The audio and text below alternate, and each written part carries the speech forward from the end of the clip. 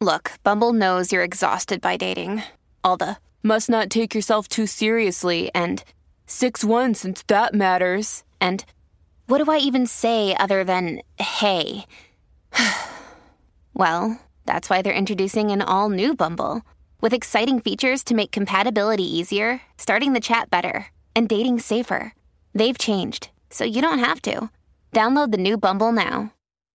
This podcast is part of the Robots Radio Rocket Club, a program designed to help all podcasts reach their full potential. For information about joining the Robots Radio Rocket Club, check out robotsradio.net.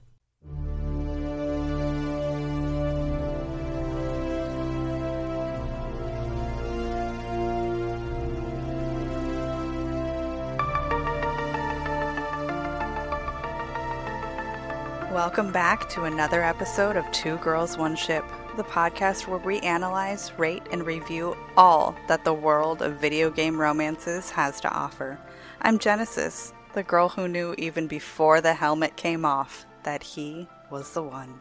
And I'm Bravada, the girl who will try not to giggle incessantly throughout this episode, but can make no promises. I've been fangirling after the subject of today's episode since I was 17 years old, so I am very excited for this. And always, we get up close and personal with each of our character breakdowns. We will be covering events in Mass Effect 1 and 2. So if you're looking for a spoiler-free zone, sorry lovelies, you're in the wrong place. So here's your fucking spoiler alert. And thanks to Sam, who's been an amazing supporter since day one. Cheers, friend. And now that we have all of our systems calibrated... Excellent. Then we have everything we need to open the pod. Today's episode will be about wanting something to go right for Mass Effect's Garrus Vakarian. I've never considered cross-species intercourse. And damn, saying it that way doesn't help. Now I feel dirty and clinical. Garrus Vakarian is the good cop, bad cop trope rolled into one. And when you first meet him in Mass Effect 1, he's part of C-Sex. Wow. He is part of Citadel Security Investigation Division. Like most Turians, Garrus had his military training at 15, but later followed in his father's footsteps to become a C-Sec officer.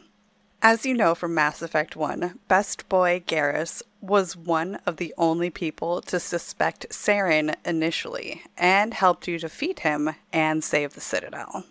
Garrus's most notable character trait is his unflinching loyalty to Shepard, whether you romance him or not. This is dependent on how you play the game, but across the whole trilogy, he is the most constant companion, being potentially a part of the Normandy longer than the other companions overall. Tali is the next longest-serving companion, but doesn't have the same loyalty to Shepard that Garrus does. This is due to their unique relationship of mentor and mentee that Shepard and Garrus have in Mass Effect 1. When we first meet him in Mass Effect 1, he is a young but disillusioned Turian, struggling within the confines of the path his father set before him, and the meritocratic lifestyle of being a good Turian. He often questions the bureaucratic processes that make up lawfully fighting crime. Depending on how you play your Shepard, you can either reinforce this worldview as a renegade Shep, or lay the foundations for changing it as a Paragon in ME1.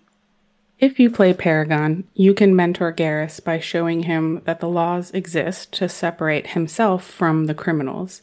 Garrus tends to do wrong things for the right reasons, and displays extreme black and white thinking. In Mass Effect 1, there was an important opportunity to adjust his worldview during his loyalty mission. You could convince him to not kill Dr. Salion, the Salarian doctor that harvested organs, and when the doctor attacks and you kill him anyway, Garrus asks Shepard what was the point if he just died anyway. Shepard replies, "You can't predict how people will act, Garrus, but you can control how you'll respond. In the end, that's what really matters." Challenging Garrus's beliefs and encouraging him to grow and think differently is one way Shepard is not only a great commanding officer, but also a great friend. Garrus, in a sense, has tried to emulate Shepard since the end of Mass Effect 1, and tries to become like them by forming his squad to conquer a seemingly insurmountable task. Ridding Omega of all crime is definitely an insurmountable task. But there's that black and white thinking again.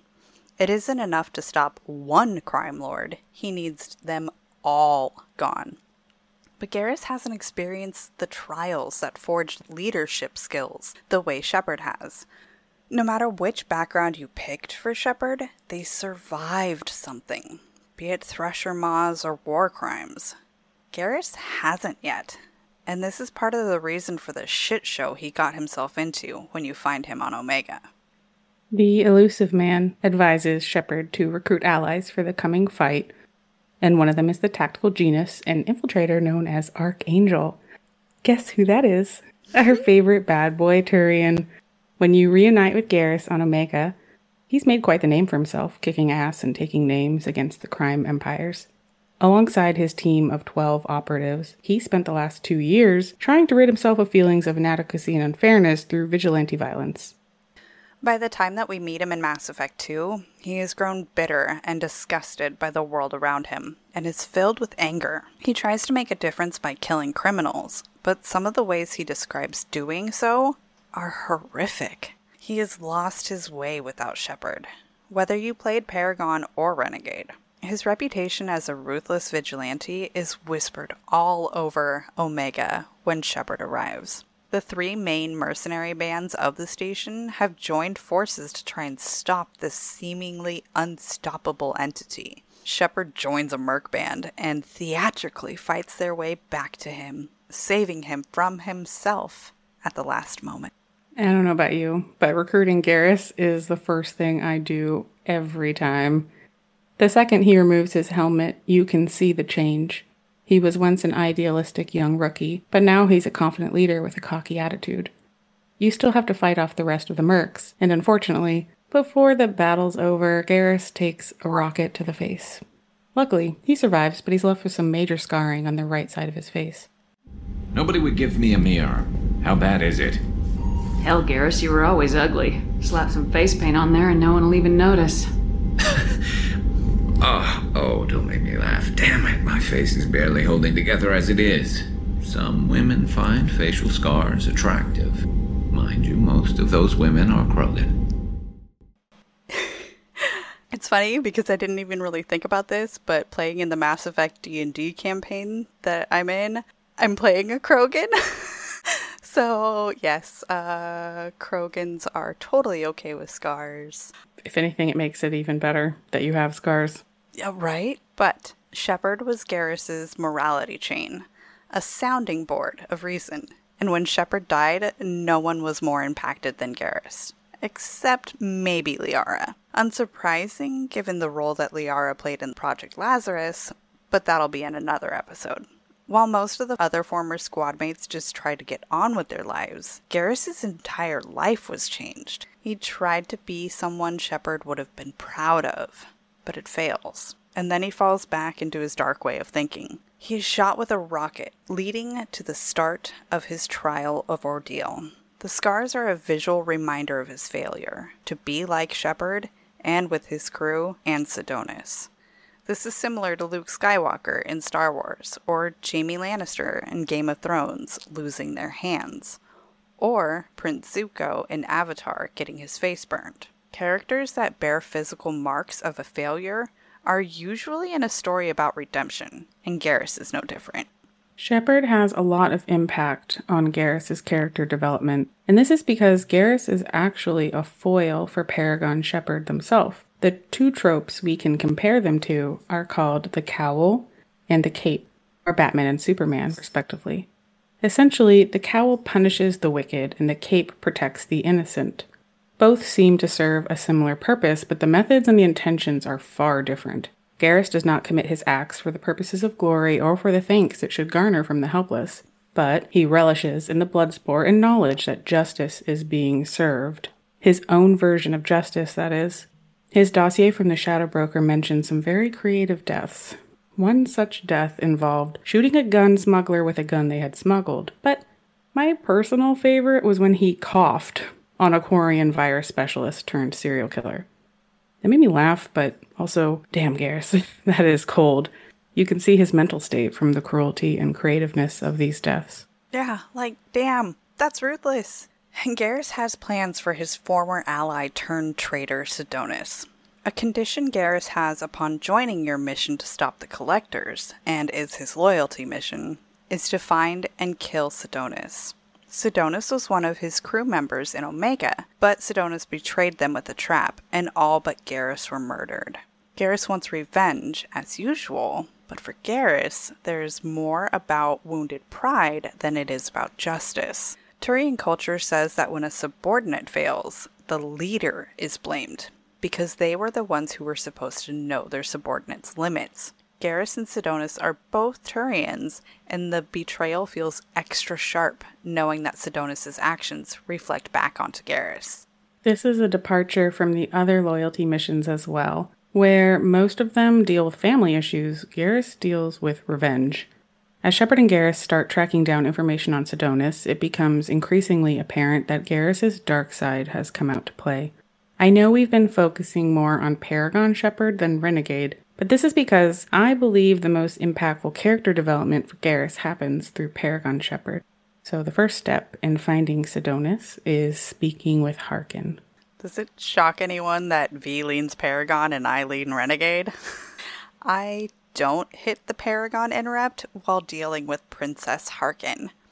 If I can remember the name of a side character that I spoke with for 45 seconds out of a 60-hour playthrough, you made an impact for sure. Just a few weeks ago during our interview with Pipeman, this little ass hat was brought up and we played a clip of the vitriol he spews at FemShep. So yeah, I let Garrus shoot him. Every time. But I don't mind slowing you down a little. If sees the blood trail to follow. Bastard! You're lucky.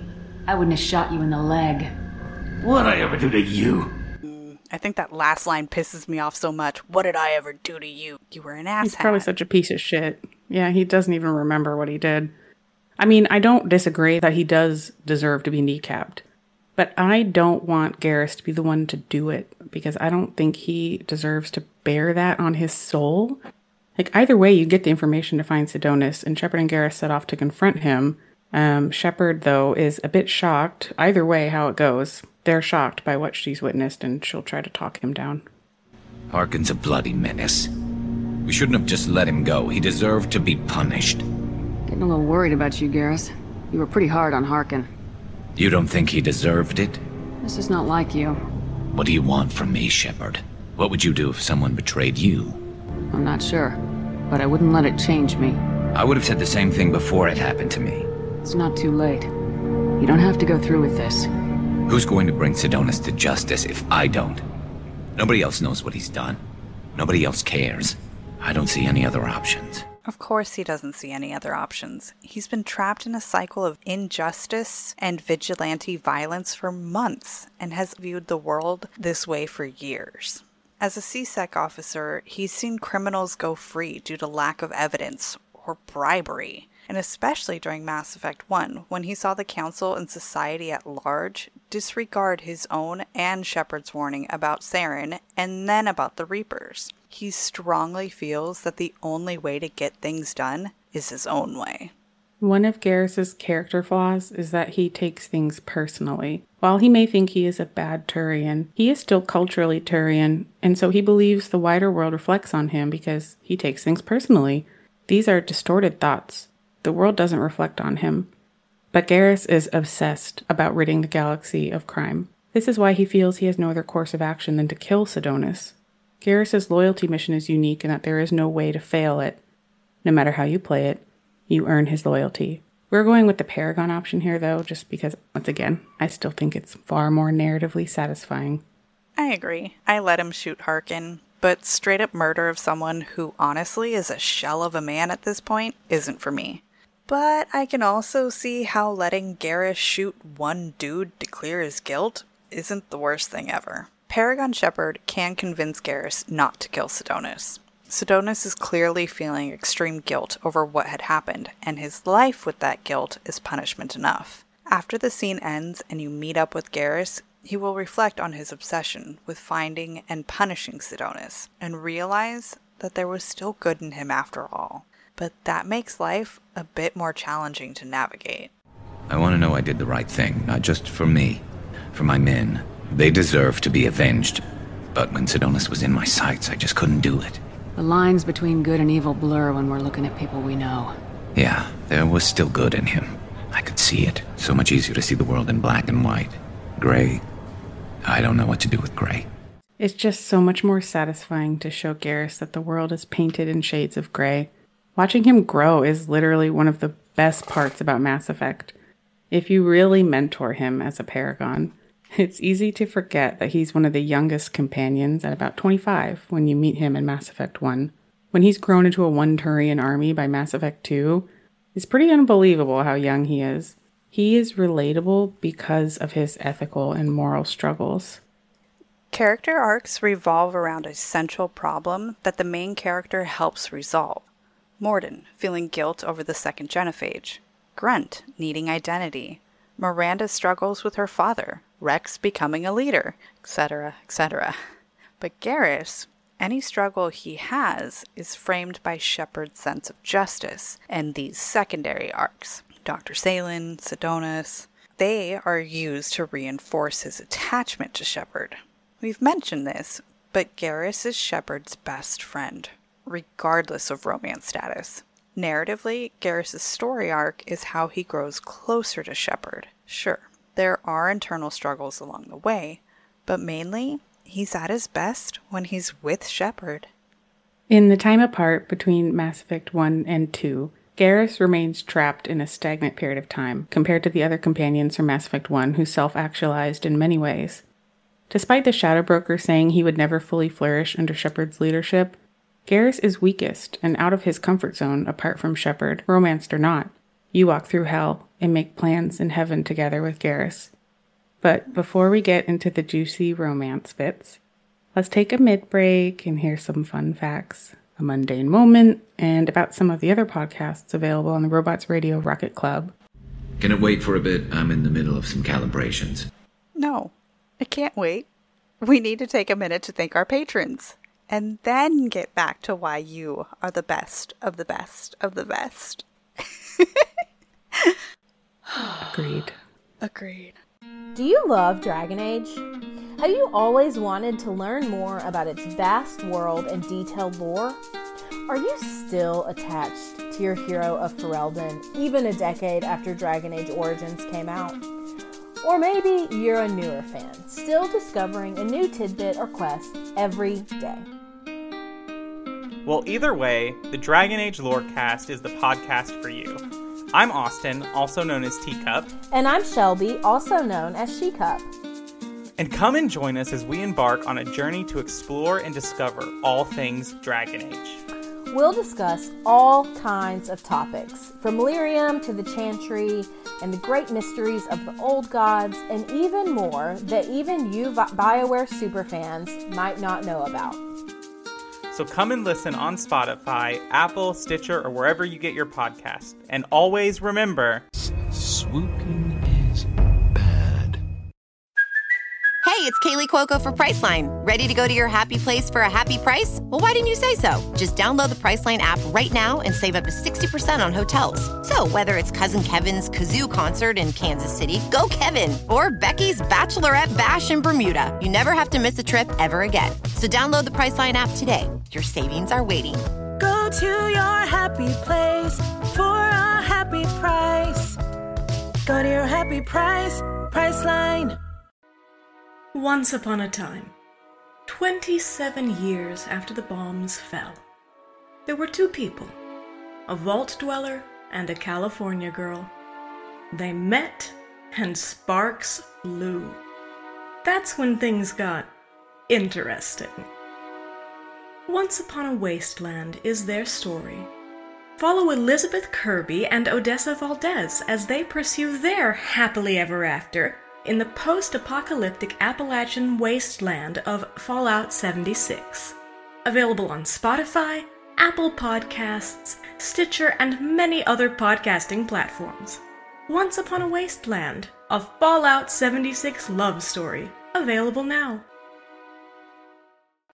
This week's mundane moment was submitted to us in the Two Girls One Ship Discord channel by Psych88 about what Garrus and Shepard's relationship would look like a few years down the road. Garrus, the dishwasher doesn't need to be calibrated, but it's not getting them to a sparkling clean like the ads say it should. Honey, the last time you calibrated something, the toaster oven now roasts bread. I never understood the nuances of human English. How can you have so many words that mean the same thing but do different things? That's not the point. The point is, if our dishwasher doesn't work properly when you're done, we'll be reenacting the First Contact War in our kitchen. Yes, dear. I love it. I love it. I 100% could see Garrus taking apart every kitchen appliance, trying to get it to work better. So cute. As long as he actually makes it better, fine by me. Okay, on to the fun facts. We can find out during the Shadow Broker DLC that Garrus's mother has a rare neurological disease called Corpolis syndrome, which is basically the Turian equivalent of Alzheimer's. He had been sending money home for treatments and even sent a tissue sample of the collectors to try and help researchers find a cure. What a sweet baby. Oh, I swear, Garrus is too good for us. Just like our listeners. Bestest buds of the pod and hopeless romantics, Toasty and Apollo, we love you. And big hearts to the over 130 followers we have on Spotify. Knowing that we have so many of you tuning in each week makes this all worth it. Garrus helps make everything better. Surprisingly, BioWare never intended Garrus to be romanceable. They pivoted after a multitude of fans' feedback from ME1 asked to be able to romance the sexy space chicken. I'm so glad that they did, because his romance is undeniably one of the best in the industry. It really, truly is. I know I'm very biased, but also facts. Let's jump back in and find out why. We could test your reach and my flexibility. Oh, I didn't. Never knew you had a weakness for men with scars. Well, why the hell not? There's nobody in this galaxy I respect more than you. If we can figure out a way to make it work, then... yeah, definitely. Yeah, definitely. The yeah, definitely reminds me so much of the you make me feel human with Caden. And it's just that moment in between the words that is just, it's fucking perfection. Nice little pause. Mm-hmm. Dramatic pause. As you've just heard, the romance doesn't exactly start out as a romance. At first, Shep just suggests that they sleep together to work off the stress, which Garrus doesn't object to. He speaks in actions, not words, so this is an easy decision for him. He's awkward and nervous, but is willing to try, because, like he said, there isn't anyone he respects more than her. He actually gets more insecure as time goes on, worrying that their interspecies love affair will crash and burn, just like every other relationship in his life so far. It's so endearing, his awkwardness. It's easy to assume that he is insecure over the potential awkwardness of sleeping with a human for the first time, and that may have some part of it, but Garrus is naturally very confident and secure in himself because he's capable. So is Shepard. What he's insecure about is ruining the one thing he treasures most in all the galaxy, Shepard's friendship.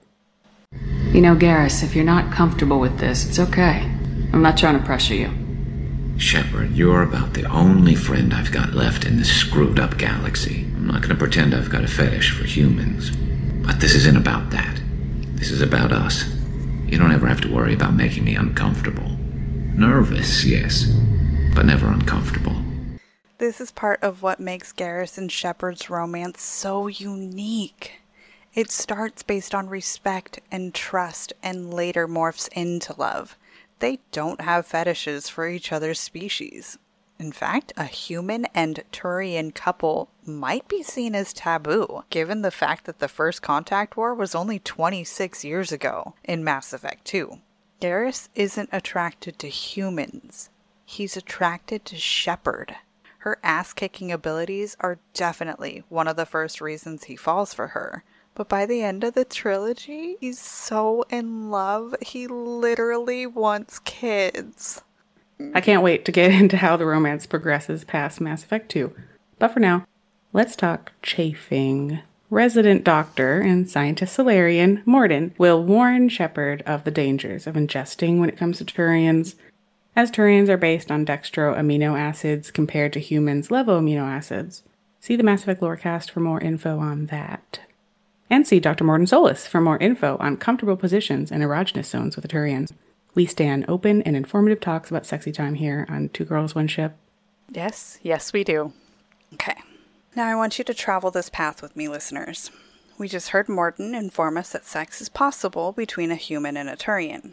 And we have learned that the basis of the relationship for Garrus and Shepard is respect and trust. Just last week, after recording the Miranda episode, I was chatting with shipster Let's Not in a Discord chat, and she presented me with information that blew my mind and really made me think about my preconceived notions about gender identity and physical attraction. If you are a human who is physically attracted to other humans, there are probably physical attributes that attract you to them.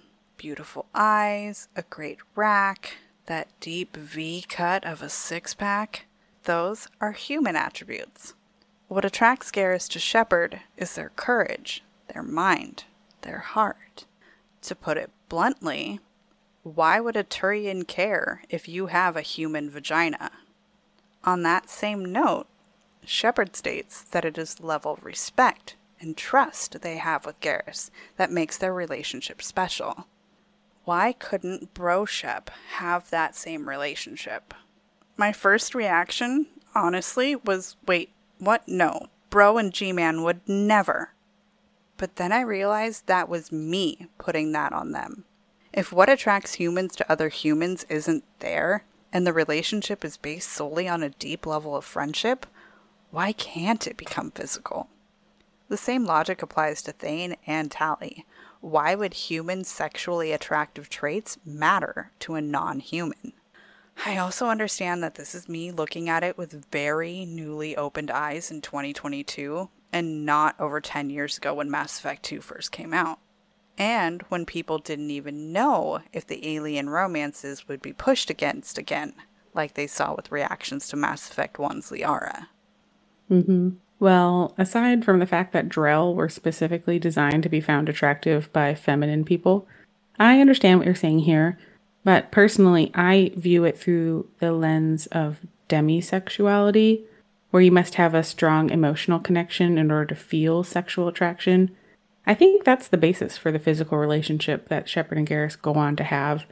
And I personally relate to that very strongly. I think it's a great representation of how sex can come from more than just immediate physical attraction. The dynamic their relationship starts from is not unique to FemShep. So it could easily, or I could easily see that between Bro-Shep and Garrus as well. They would make wonderful friends and lovers. In Mass Effect 3, and especially in the Citadel DLC, Garrus is very physically attracted to Shepard as well. So it does happen eventually. We'll get there eventually. We'll get there. Okay, back to the endgame content and not the thoughts that I've been trying to sort out in my head over the last week. Garrus is actually the only romance in Mass Effect 2 to give Shepard an out, should she want it. After they have flirted a bit and confirmed to each other that they are interested in testing their reach and flexibility, at one point Garrus will ask if they are crazy even to attempt it. Sex, love, the whole thing. He is nervous. He doesn't want to ruin it the way things always seem to get ruined around him. He thinks it's best to wait until right before the endgame mission, just like every other romance in Mass Effect 2. His reasoning is probably the best out of all of them, though.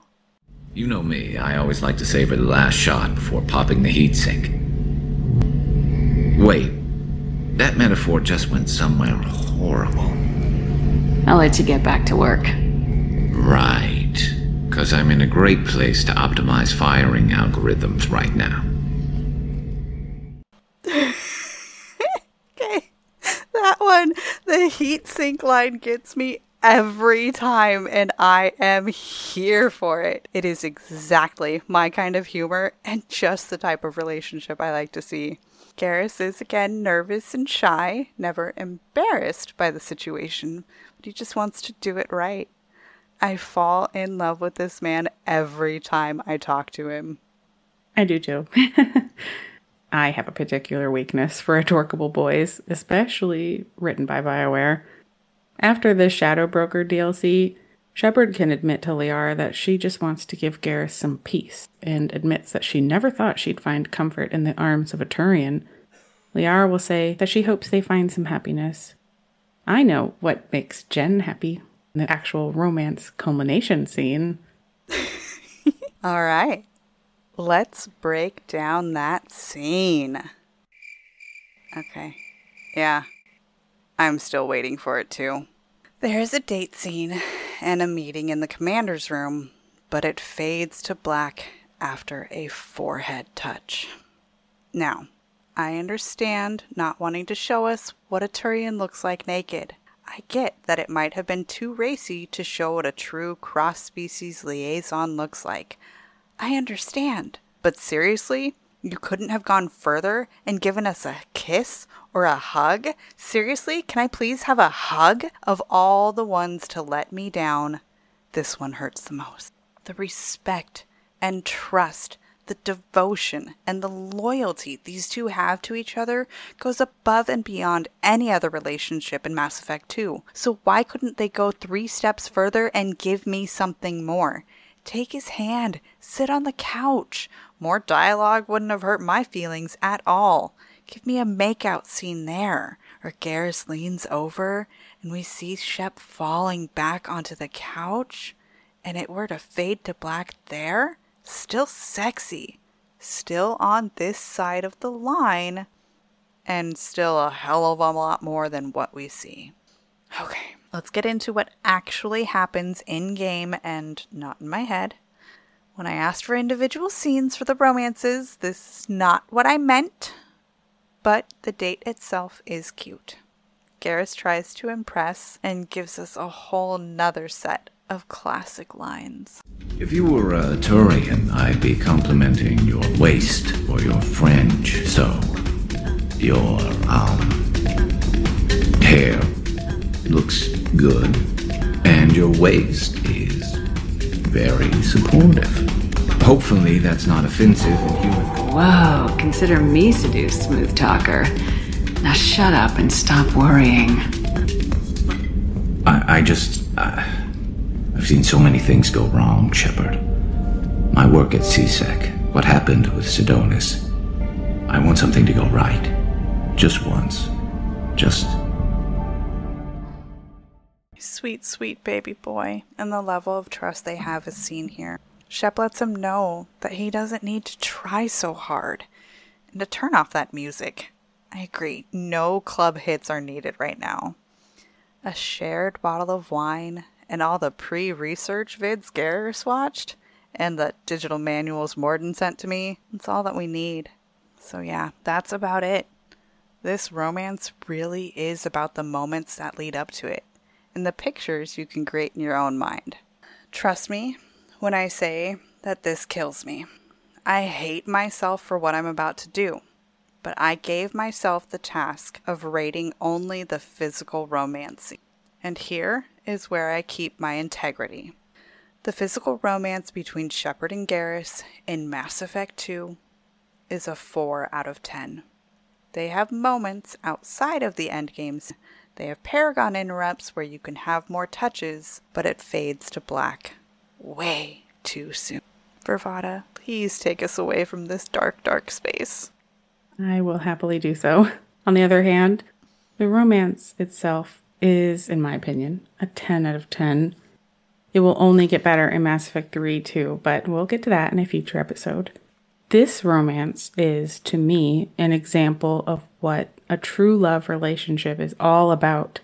It's refreshing to see a woman mentoring a man for once. Yes, I know Garrus is a Turian, but still male. Not only is he a few years younger than Shepard, but he is also not quite as mature when we first meet him. In the romance, we get a unique power shift that isn't seen in a lot of relationships. The fact that Shepard's strength, power, and capability are things that initially draw Garrus to her just speaks volumes about how secure his masculinity is. And that's sexy. It's also sexy how hard he works at the relationship. Love is work. You have to rise to the occasion daily. His shift from unromanceable in Mass Effect 1 to romanceable in Mass Effect 2 can be explained away by BioWare not realizing we'd all fall for him, but it makes sense for Garrus as a character too. In Mass Effect 1, he's a wide-eyed young idealist, never once touching Shepard unless you meet him after becoming a Spectre. You can shake his hand. It's like such a romantic kind of touch though, isn't it? They aren't equals here. Touching would communicate too much closeness where it hasn't been earned. This dynamic completely changes in Mass Effect 2 because now they are equals. The first time they touch, it's when Shepard offers him an out of the proposition to be together, where before, Garrus was nervously pacing. He stills, allowing this single point of connection. And this is when we first get some true vulnerability from him. Instead of making jokes, he reassures her that she could never make him uncomfortable. There is such gravity to their touches. Consider the romance scene as well. When Garrus is stumbling over his words, worried and anxious yet again about ruining their friendship, admitting he just wants something to go right, Shepard leans in and caresses his face. He goes quiet immediately. They touch foreheads and Garrus holds onto her arm, because Garrus is a man of action. He gets better at the wordy bits, but so much of their relationship is through their body language. This will be explored more in Mass Effect 3. Garrus may start out not being physically attracted to Shepard, but he totally is by the end. He is emotionally and spiritually attracted to her, finding someone he can both completely trust and rely on, and someone who is equally capable, if not more capable than he is. She offers him safety, and he in turn offers her stability. Everyone else has something else to live for. Tali has the flotilla, Liara is the shadow broker, Miranda her sister, Jack her students, Thane doesn't live, which is awful. Jacob cheats on you anyway, which is also awful. Kaidan and Ashley have their fancy careers, etc., etc. Not Garrus.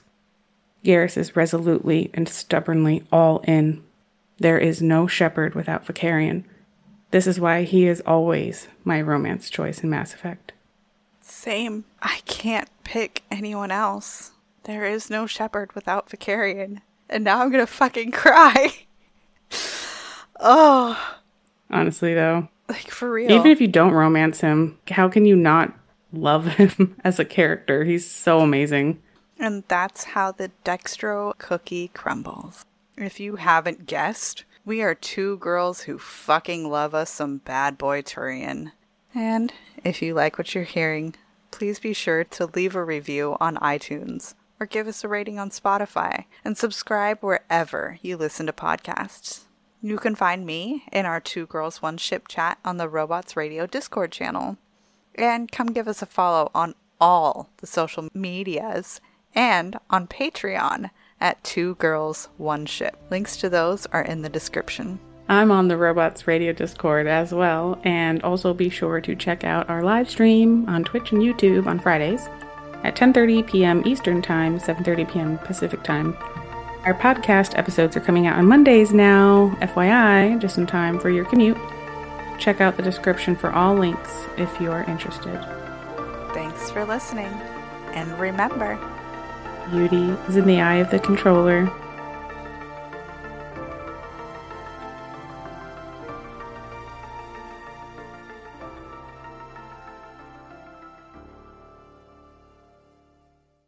Do you love Dragon Age?